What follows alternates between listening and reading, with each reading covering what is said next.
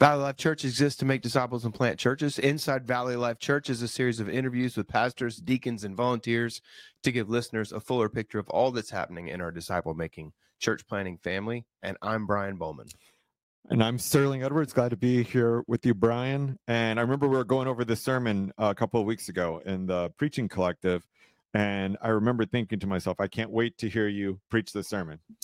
When we went over it in preaching collective, I didn't go to Luke 17, but we started off with Luke 17 so that I could kind of give a picture, not a comprehensive picture, but at least a picture of spiritual strength. Yeah. In there, he says, the temptations to sin, but you don't want to be the guy that brings children or little ones into sin. It'd be better for a millstone. And that when I did that, I just started off by saying we need people who will protect the weaker ones. He calls them the little ones, and of course in Matthew he calls them little children. So it's the vulnerable, right? The strong versus the vulnerable. And he says you don't want to be the one that tempts the vulnerable to sin. So my application there was, let's be strong enough to protect the vulnerable people from this transgenderism going on in our culture, right? Where, men are supposed to be able to be girls and girls can become men. And who gets trapped in that stuff? It's the weak ones, right? Weak for whatever reason. And who profits from that? It's the great ones, right? And who are going to protect people from that? It's going to be the strong ones. So that's one picture of spiritual strength. The next one is about forgiveness. He says, pay attention to yourself. If someone wants forgiveness 7 times a day, forgive them. That takes spiritual strength. And when the disciples heard it, they say, increase our faith. And he says, I'm not going to increase your faith. It's not about how much faith you have. It's about having some faith at all. In fact, he said, will any of you who has a servant plowing or keeping a field, once he's done with work, say, oh, I'm so glad you did that. Thank you for all your help. No, you would say, also make me some dinner. Right. And you just work here. And he said, we should just say, hey, we're unworthy servants. We've only done our duty. So I said, let's protect the vulnerable. Let's forgive our enemies. And let's do our duty. And that was almost just as a setup, or like as an introduction is. So this is where we're at. This is what it looks like. And in light of what it looks like for the Christian, for the follower of Jesus, here's the rest of what weakness. Yeah. So where do you get that kind of strength? If those are 3 strong, 3 good pictures of spiritual strength. Yeah. To forgive, to protect, to just do our duty without needing someone to pat us on the back all the time. Yeah. Where do you get that kind of strength? And that's where we launched into. Strength comes when weakness accesses grace. Yeah. Man, that's such I think a misunderstood component, because I think that even these words, when we talk about weakness and strength, and we like to maybe have like this picture of what that's supposed to look like, and which I think is where we get the super apostles. That the super apostles come across, well, they must be the strong ones, right? And well, for the super apostles, I was saying that the super apostles give the impression that, why I'm so strong is because strength begets strength. Yeah. And that strength begets more strength. And it's just an upward trend. It's always just going up for me. Right. And that's why y'all should follow me. And Paul says, no. Right. The humility that goes with that, which is, well, humility is hard to teach. Yeah. Of course, he takes on the face of the fool. Right. In order to get into the conversation. Bear with me, since you guys like to talk with fools. And he starts off by, I think in verse 22 there, when he first starts off, he literally is saying it's silly to even do this kind of thing, but let's just compare resumes. And he goes 1 to 1. Are they Hebrews? So am I. Yeah. Are they Israelites? So am I. Are they offspring of Abraham? So am I. But then when he says, are they servants of Christ? He veers off course and says, I know they want to tell you that it goes strength to strength to strength. Right. Here's my humiliating stories. Right. Yeah. And I think in light of those things, that when you come to that point where Paul, it's been multiple times that he's talked about, I know that I'm going to sound like a fool. Mm-hmm. But now he's talking about, like, now I'm laying it all out here. I'm showing you my guts. That this is what I've endured. This is what I've been through. Yeah, and it is. I think it's multi-layered. It's ironic for sure. It's it's play acting in a way, but also I think it's multi-layered because he says, I don't think it's good to brag, but let me go ahead and brag. But the way I want to brag is by telling the humiliating stories and the stories of weakness. Right. Whereas I don't even think we should be bragging at all. But if I'm gonna brag, Right. let me brag in that way, which is the opposite of the way super apostles would have done it. Right. Yeah. And he's gone through that. And then he when he lists I guess the real hardships. And Yeah. I always found that to be I mean, well, again, we live in such a similar world where a lot of our life revolves around pastors, and we get to hear a lot of the horror stories that Right. go on with pastors, and certainly it's not easy to be a pastor. We're not, but then when you hear what Paul has endured, Sure. there is kind of put some things in perspective. Yeah. Right. I mean, when he's talking about his beatings and he's talking about, shipwrecked, and it's one thing that you felt a little bit off in the 9:30 service or whatever, then you're talking about like what he's really endured. Sure. And that, we would call it torture. He's been tortured. Yeah. And humiliated. And I think for whatever reason, he just makes his crowning story. I think it begins really kind of begins in verse 30. If I must boast, since I'm going to play this silly game, if I must boast, I will boast of things that show my weakness.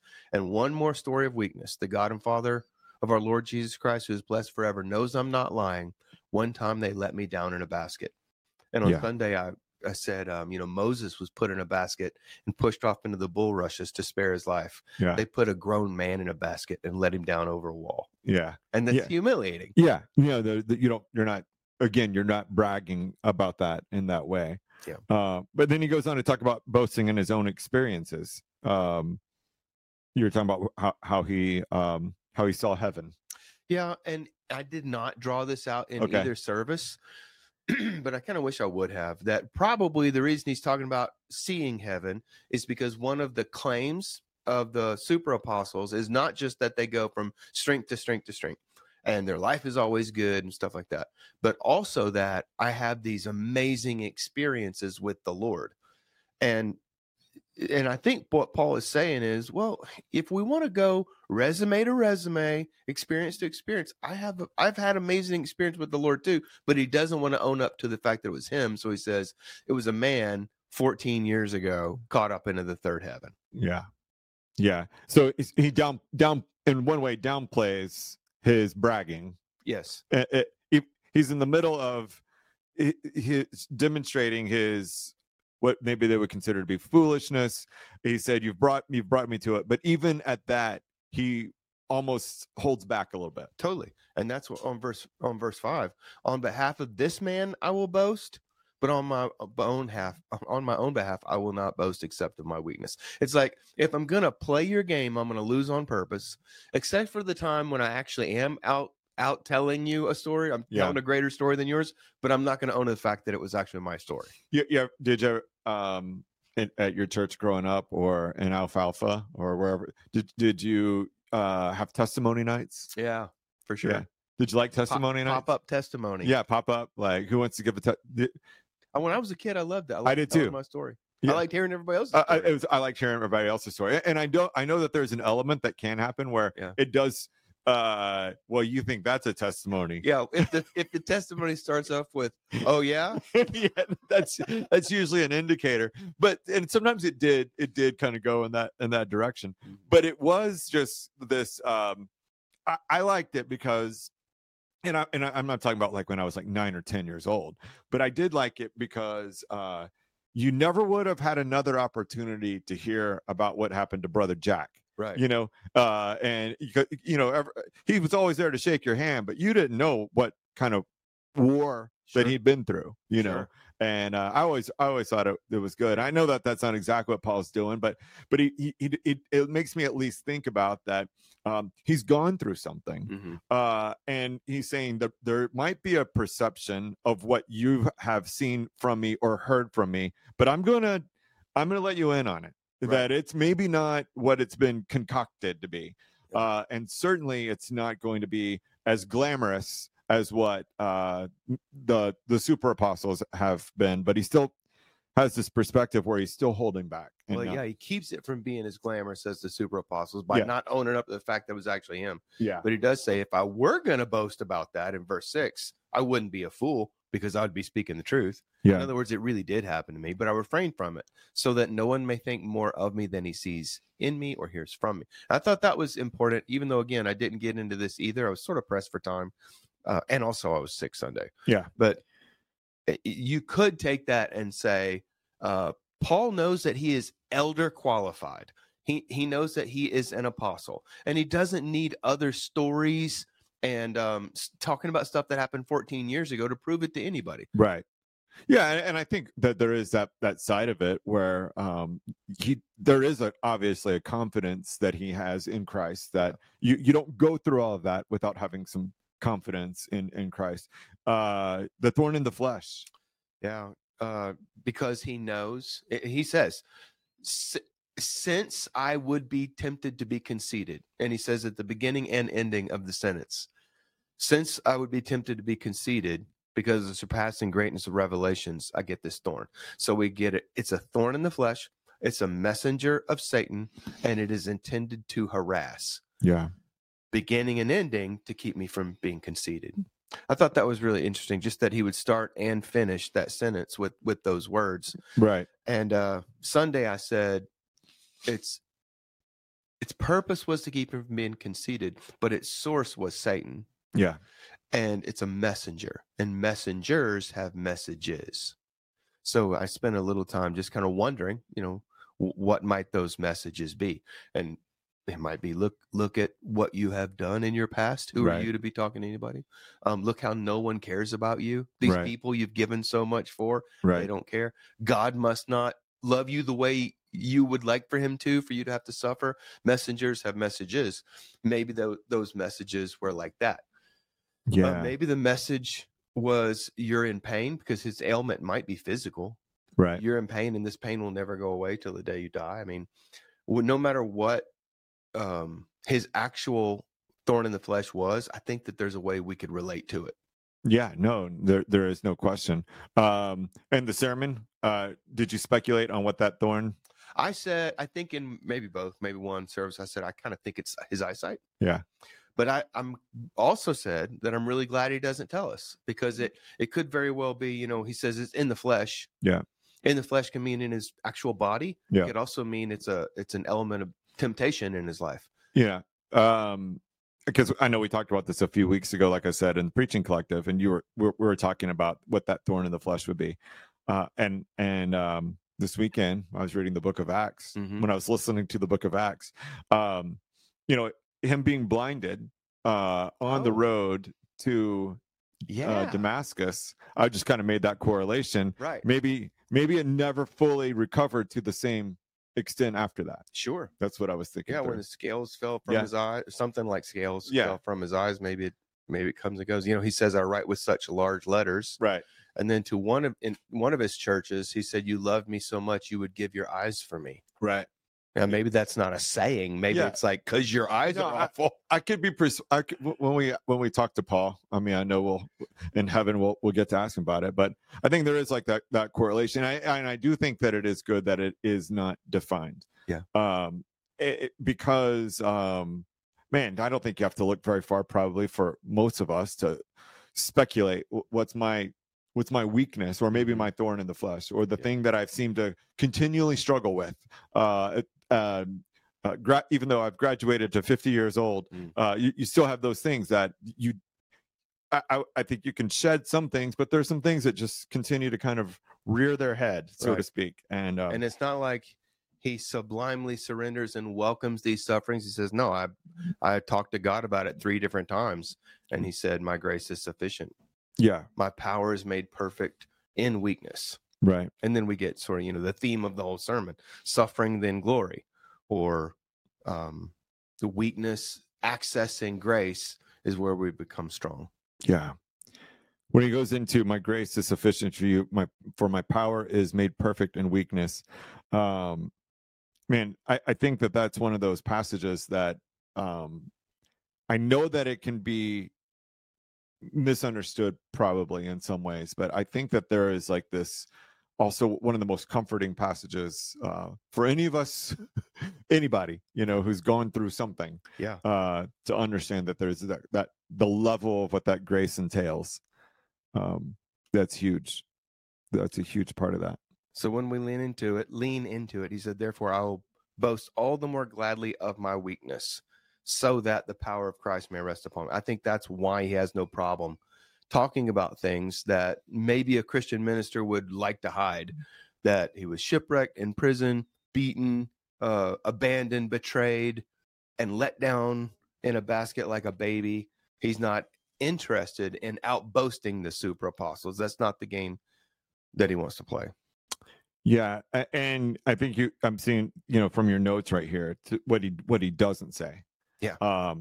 And I think that's a real interesting thing, when we're talking about the other levels of maybe what we've come to call the prosperity gospel, or this idea that you're rising up in your own power or your own self, and that you're owning it, you got this, and you just got spirituality. Yeah, and I think that it's out of those elements that even though it would be real clear that we don't agree with the prosperity gospel, I think that even I, as someone who I feel like I pay attention, I underestimate the damage that does into the lives of people. Right. That it what is promised cannot be delivered. Mm-hmm. And what that does is that in the name of God, that's the element, is that all of this is being said in the name of God. Yeah. And therefore it has a reverse effect of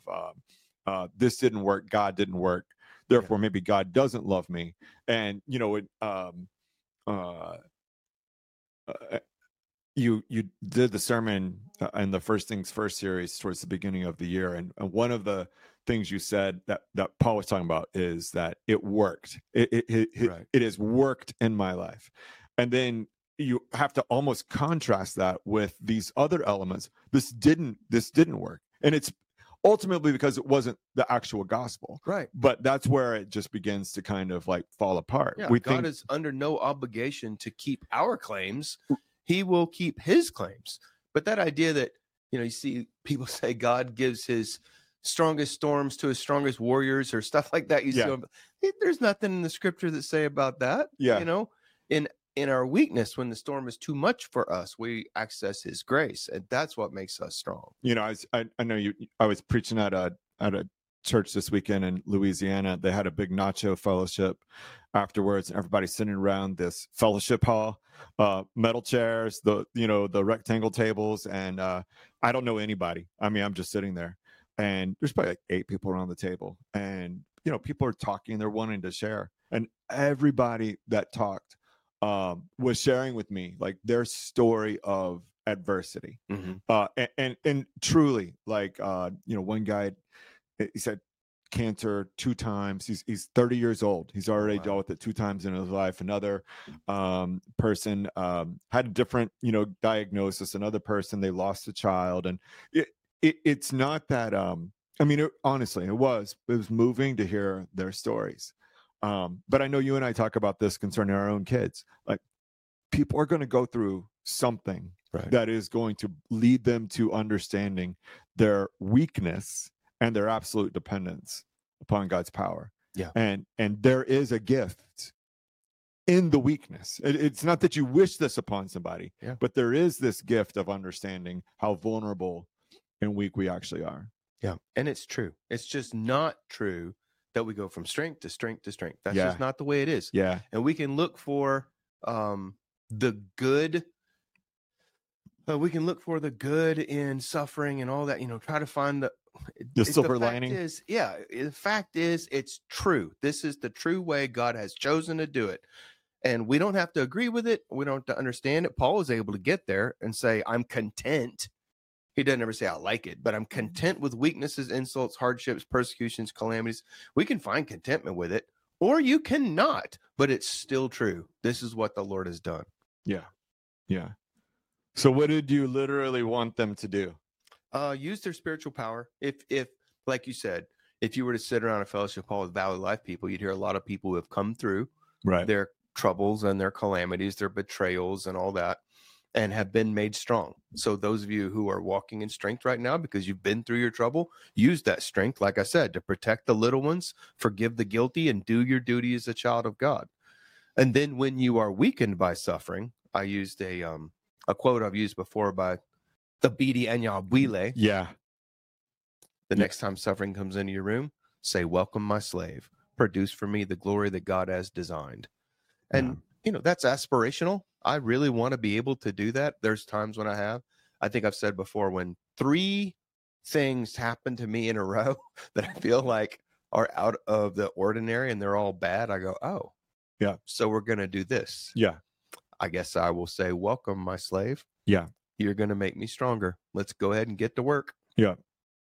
Yeah. Which, again, I think that is such a, man, the quote is so powerful. But it's only probably powerful to those of us who've been through those things, to maybe to come out, on the other side of some of these things and to see how God was orchestrating that. But I guess if I had a little more time, I could say, or don't say that and just suffer in vain. Yeah. That's not going to help. Yeah. You might as well grow. Yeah. Well, I do, again, sitting there at the table the other night, and this one lady asked me, she's like, "Well, what about the people who don't get over, like, how do they get through it without God?" That's, which sounds like a fair enough question.